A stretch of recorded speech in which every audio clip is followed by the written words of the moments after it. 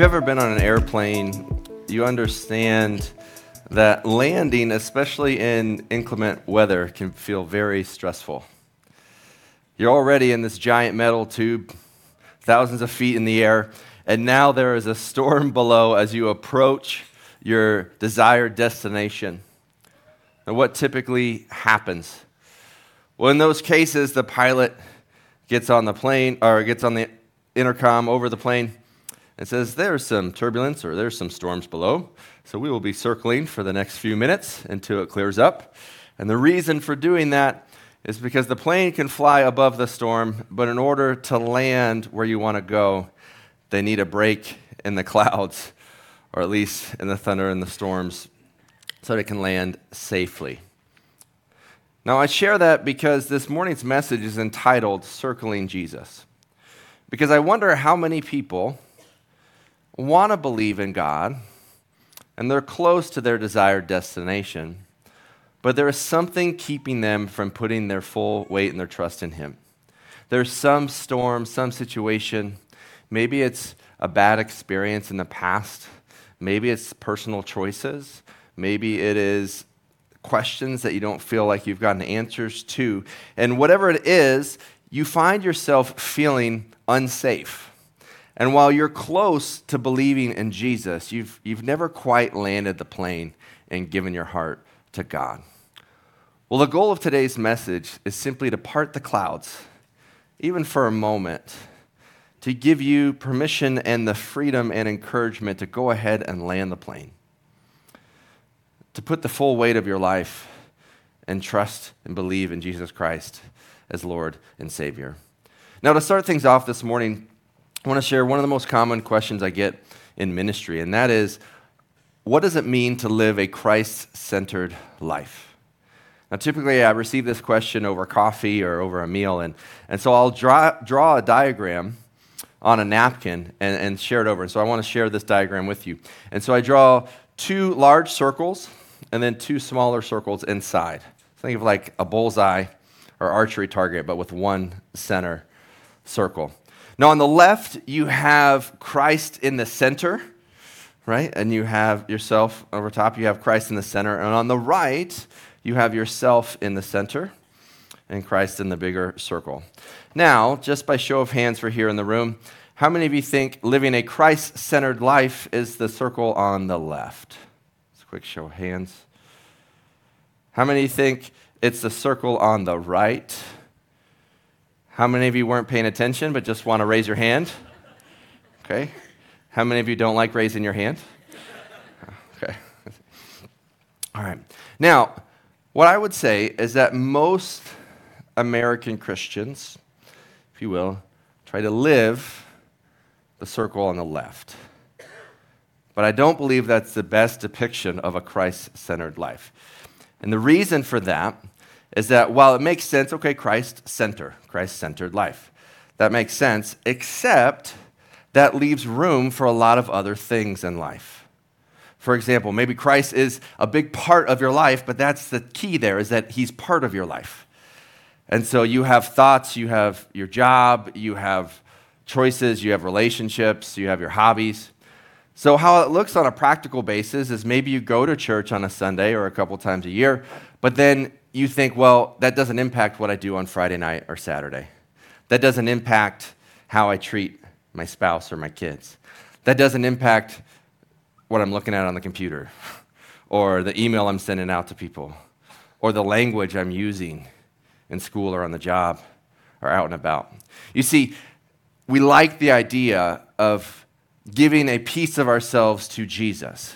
But the problem is, when it's just a piece, we think, okay, church is one thing we do over here, and what I do the rest of the week is mine. But that's not what Jesus wants. He wants all of you. So that means everything that's within your circle, all of your thoughts, all of your actions. He wants your worries. He wants your relationships. He wants the sin. He wants the successes. Everything that is who you are is really to be found in Christ. Paul uses that term in Him, or in Christ, over 160 times in his letters. And what I think he means is that Christ wants every bit of you. and that he doesn't want just part of your life, he wants all of your life.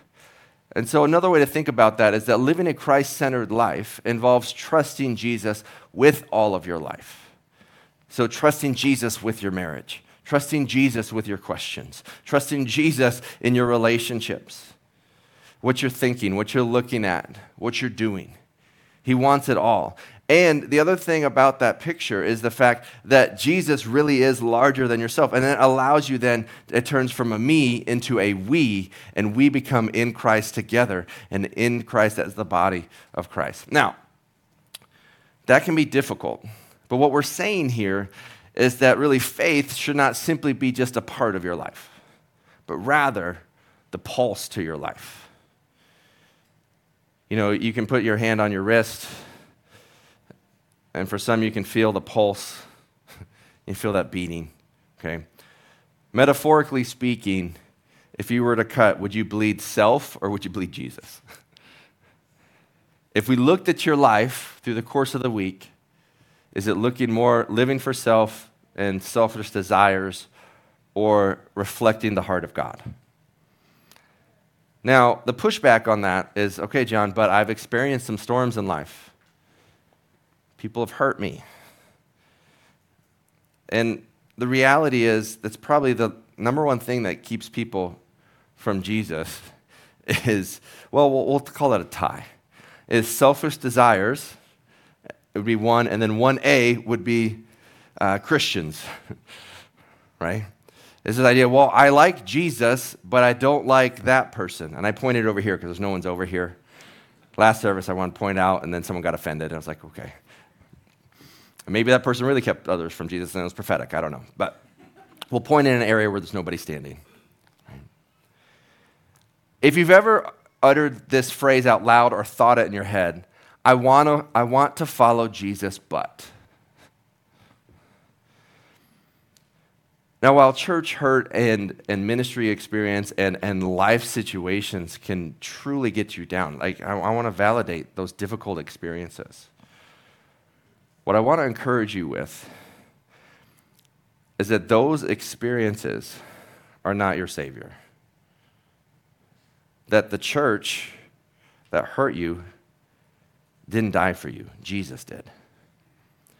And what I want to invite you to do and give you permission to do this morning is to step back from your previous experience with church or religion in general and just ask the question, can you trust Jesus? Who is God? Who is Jesus? And can I trust him? And then we go from there. If you're taking notes, you can write this down. That when it comes to talking about Jesus, what we understand is this. From creation to redemption, Christ holds all things together. From creation to redemption, Christ holds all things together. We're in week 2 of our study of the letter to the church in Colossae. And last week we shared as an introduction, it was written around 60 AD, give or take a year or two, by the Apostle Paul, who was put in prison for preaching the gospel. He's writing to a church that he'd never been to, but he heard about their faith from one of the servants or other ministry leaders in the day, Epaphras.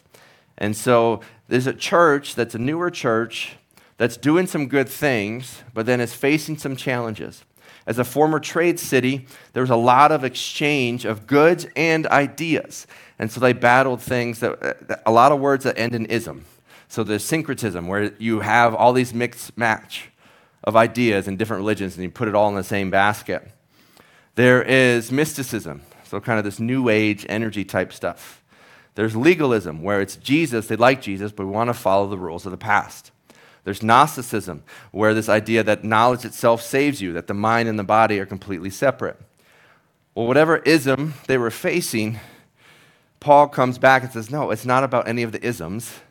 It's about Christ, who physically and spiritually died on the cross as payment for your sins. And through Jesus, you can have salvation, but we can trust him with our lives, not just part of our lives, but all of our lives. And that from creation to redemption, Jesus truly holds all things together. And he writes this incredible passage here in Colossians chapter 1, verses 15 to 20. There's a really cool tie-in with Proverbs 8. We don't have time to dive through that, but if you're curious read Proverbs 8, and then reread Colossians 1. You're going to see some cool connections throughout the week. But let's go ahead and jump into Colossians chapter 1, starting in verse 15. We'll be pausing as we go. Verse 15, he, referring to Jesus, he is the image of the invisible God, the firstborn of all creation. Now, the image of the invisible God. That same word where the root word now we get our English word icon. But it's not just an icon, it is the exact representation of. Hebrews 1 talks about the imprint of his nature. That no one has physically seen God. There's characters in the Old Testament, like Moses saw God through a burning bush and things like that nature, but no one has physically seen God. But Jesus came down, the second part of the Trinity, Jesus the Son, came down to earth, lived a perfect life to where he could be seen and heard and touched. When he rose again from the grave, he invited Thomas to examine his scars. And so when you've seen Jesus, you've actually seen God. And so this picture is that we can actually see God through seeing Jesus. But then he uses this title, firstborn of all creation. Some have argued, well, there you have it. Jesus is born. He's not referring to actual birth in this case because the very next verse is going to talk about how he created the world. So how can you be born in the world and created at the same time? It doesn't quite work like that. Instead, what he's referring to when he uses the word firstborn is actually one of position and one of rank. In those days, the firstborn was given authority and responsibility over the household. In the same way here, Jesus is given all authority over all of creation, being the exact image of God. And this is also really cool because we are then created in the image of God. That's why we really refer to as Christians, like little Christ running around, right? That when we act as Jesus acted, as we live as Jesus lived, we are acting in the image that God created us for. So pretty cool. So let's continue reading here, verse 16. For by him all things were created, in heaven and on earth, visible and invisible, whether thrones or dominions or rulers or authority, all things were created through him and for him. Now, the Greek word for all in this passage has a really cool meaning. All. All literally means all. He's saying God created all things. And then he gives a series of comparisons throughout heaven, earth, visible, invisible. But what's interesting here too is a lot of the early Christians were oppressed. But he's saying the things that you thought were powerful, like the Roman Empire, the Pharisees, the religious leaders, he's saying all of these things, thrones, dominions, rulers, or authorities, all things were created, not just through Christ, but also for Christ. So in this verse, he pretty much takes every preposition and makes a proposition, saying that Christ created all. And the fact that he's created through Christ shows that he's outside of that, and so he has the authority and power over it. But then the fact that he's created all things for Christ means that gives us purpose and meaning. Right? You were created for the glory of God. Now, it gives us self-worth and value, but also should humble us. Right? If you recognize that you've been created in the image of God, it can be easy to walk into the room and go, "You're welcome, world. Look at this. God did good." Am I right? You were made in his image. But all of us could say that. But he didn't just say you were created by God and through God, but ultimately for God. So you weren't created for your own glory. You were created in your personality, in your gifting, in your ups and your downs, for the glory of God. Meaning that God's got glory in you that's meant for everybody around you. That you have a gift, you have a calling, you have a purpose to bless the people around you. In Ephesians, kind of the sister letter here, he says that there are the riches of his inheritance found in the saints. There is treasure in each one of you that is only found when we serve and love and act out and act accordingly to the glory of God. So all of creation speaks to the power and authority of Jesus. He continues on here. He says, verse 17, and he is before all things, and in him all things hold together. It's really the tying verse to this message, but also because he's going to move from creation to redemption in just a moment. But I love the fact that not only does he hold all things together, he's before all things. So whatever situation you're walking into or currently in, we understand that God has gone before you.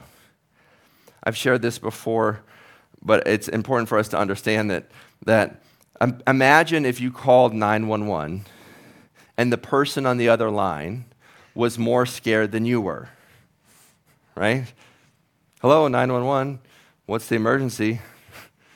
There's a fire. Oh no, what are you gonna do? You should call somebody. Wait, what? I'm calling you. Yeah, I'm on the phone. I can't do anything. Good luck, though.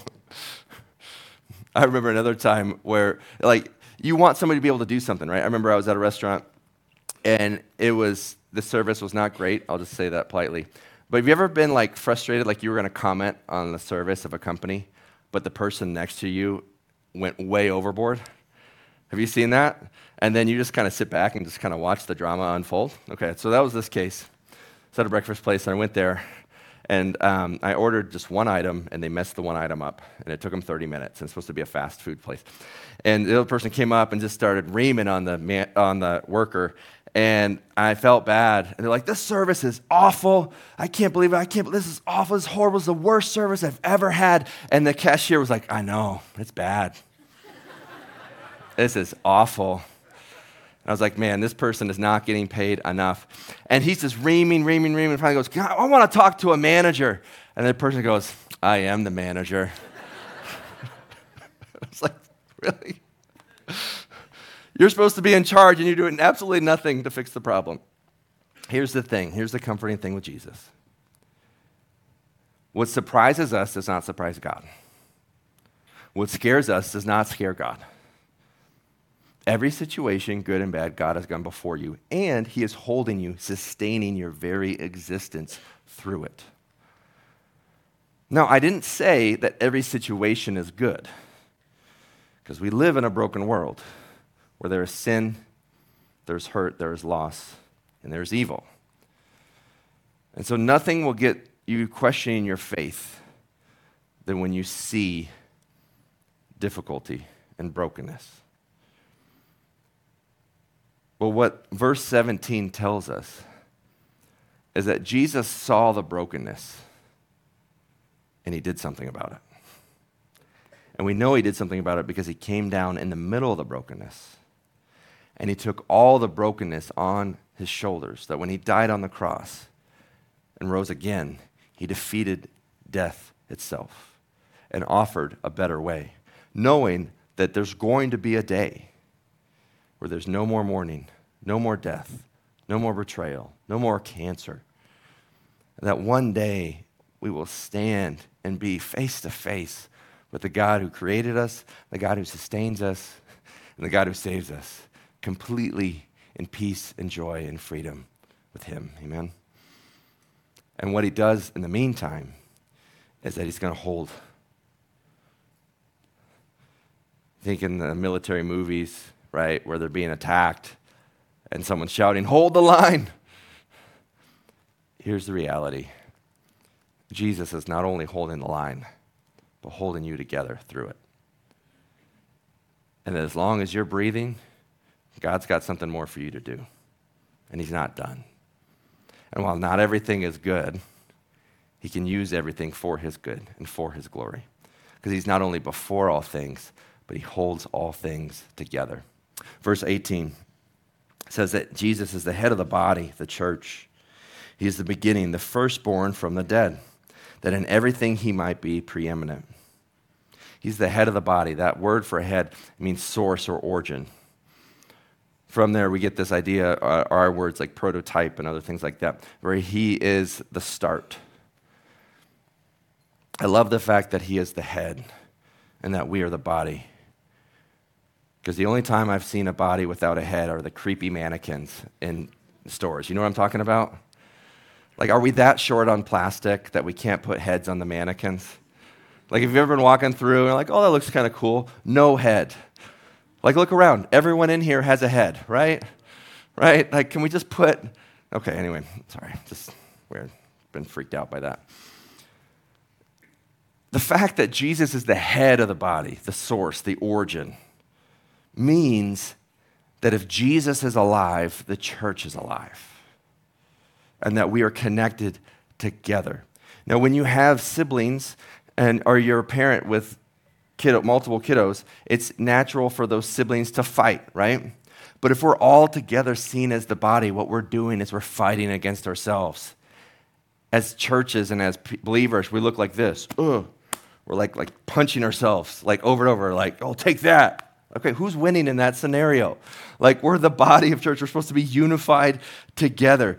But the joy is that Jesus is the head, that he is the leader. The fact that Jesus is alive means we are alive. And that in everything, in creation and in redemption, he is preeminent or supreme or sufficient. That he's greater than all things. And we continue reading here in verse 19. For in him all the fullness of God was pleased to dwell. One more note here. It says, I forgot, he uses the word firstborn again. And we know that he wasn't firstborn of the dead because Jesus actually raised Lazarus from the dead. In the Old Testament, there's a couple examples too. So he wasn't the first. Again, he is the ranking authority. So think about that. He's the ranking authority over all creation, and he's the ranking authority over all the dead in the resurrection. How can he do that? Well, in verse 19, for in him all the fullness of God was pleased to dwell. Now, this actually was a loaded term that Paul used because it was used by the critics, the Gnostics, that actually had this definition to it. Fullness, the Greek word pleroma, actually meant the sum total of all divine power and attributes. Talking about some mystical force. But Paul uses it to describe Jesus. So it's pretty cool when you put that definition into the verse. For in Christ, all the total attributes of all divine power of God was pleased to dwell in Jesus. Isn't that cool? The full authority of God. The full weight of all eternal glory is at his disposal. So what does he do with that? All of this was a setup for verse 20. Here it says, and through him to reconcile to himself all things, whether on earth or in heaven, making peace by the blood of his cross. So Jesus spoke everything into existence. He holds it all together so that when he died on the cross and rose again, he provided eternal salvation. Can you trust Jesus? Yes. And you can trust him with more than just a part of your Sunday morning. You can trust him with all of your issues, with all of your doubts, with all of your worries. But there is no sin that God's love is not deeper still. There is no situation in which God is not holding you together. When you feel like you're losing control, when you feel overwhelmed and anxious and depressed and down, and you got nothing left to give God, God is holding you together. Not even just spiritually, but physically speaking. He's sustaining your existence. Think about this for a moment. Roman guards pounded nails into his hands and into his feet. Jesus was sustaining the very guards that were killing him. At any moment, he said, and you're done. He was sustaining people's very existence and holds them together for his purpose and his story and his reason. Now, I heard this from a number of pastors, one of them Louis Giglio, but you can search this up yourself as well. But actually, within the body, you think of macro, like think of creation, universe, and pretty cool stuff. But you think micro, inside of the body, cells, DNA, at the core of the core is this little protein called laminin. And laminin is really a protein designed to tell what the job of each cell is supposed to do. So this is your job, right? It's the cell that's got the clipboard. All right, you're going here, you're going here. It differentiates what you're supposed to do. And it's an adhesion molecule, meaning it's literally holding you together. Like the reason your skin holds together, the reason your muscles and your lungs hold together, it's called laminin. And notice it. How cool is that? That at your very core of your cell and DNA are these little things that look exactly like a cross. Now, there's all kinds of cells. That's not the only one. But I want you to think about that, and there's an actual picture of laminin on the screen next to it. So literally holding you together, every single cell, telling the body what to do. And I want to reread verse 17 to you while you see this picture. That he is before all things, and in him all things hold together. Laminin is like the rebarb of the cement in your body. Like it's the thing in the very center that holds all things together. And so when you think about Jesus, understand that he is holding you together in every single moment of every single day. Every heartbeat, every thought, every breath, every bead of sweat coming down your brow can only do so because God allows it.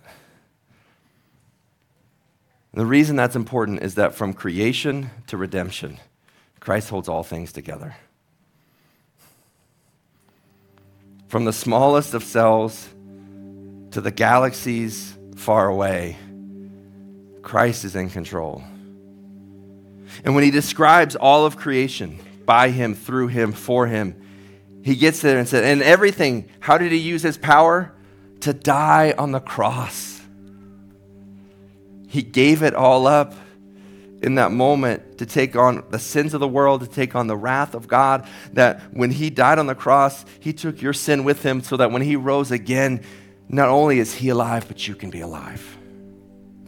You can experience forgiveness and purpose and joy and meaning in life beyond explanation that money can't buy, that promotion won't give you, that security for eternity that comes from knowing him, knowing that there's going to be a day where there is no more sickness, there is no more pain, complete freedom, complete love, complete purpose found in God alone. So what does that mean for us today? Why do we trust him? Because Jesus is strong enough to carry your sin, your stress, and your struggles. If God spoke the world into existence and holds it in his very hand and then died on the cross and rose again and now is the head of the body, the church, there is no sin too deep. There is no stress too overwhelming. There is no struggle too difficult that Jesus cannot pull you through. You might be down and out, but I want you to know that Jesus is holding you together and will lift you up. So I invite you to place your trust in Jesus today. In a moment, I'm going to pray, and I want to invite you to pray with me that you can receive Christ into your life. There's not magic in the words, but I want to invite you to land the plane. Go ahead and put your faith in him, all of you. The questions, doubts, everything. Give it to Jesus today. It'll save you. And then what we're going to do is going to be super fun. We're going to end this morning celebrating with those who have put their faith in Jesus. And that next step, after putting your faith in Jesus, is getting baptized. Jesus was baptized. The water then told us to go and make disciples, baptizing them in the name of the Father, Son, Holy Spirit. So we're going to celebrate. We're going to clap. We're going to cheer because it's an exciting thing. And if they're cheering in heaven, we're going to be cheering here in the room. So I want you to be loud. We're going to bring the kiddos in just a minute so they can see it too. And we're going to cheer for those going public with their faith. But before we do that, I want to give you a chance to receive Jesus and to land that plane today. Will you pray with me? Dear Heavenly Father, thank you for those who are here today. God, we celebrate with those who are getting baptized, going public with their faith. It's just that outward expression of an inward belief, a public declaration of a personal commitment to you, Jesus. God, for those who don't know you yet as Lord and Savior, God, we pray, we admit that we're sinners, that we can't make it to heaven on our own. And we want to give not just part of our lives, but all of our lives to you. We want to land the plane and put our full faith in you. We believe in you as Lord and Savior, that dying on the cross and rising again, you made forgiveness possible, my sins to be forgiven, and that I can have eternal life. So thank you for saving me. Thank you for loving me. I put my faith, my trust in you. And together everyone said, amen.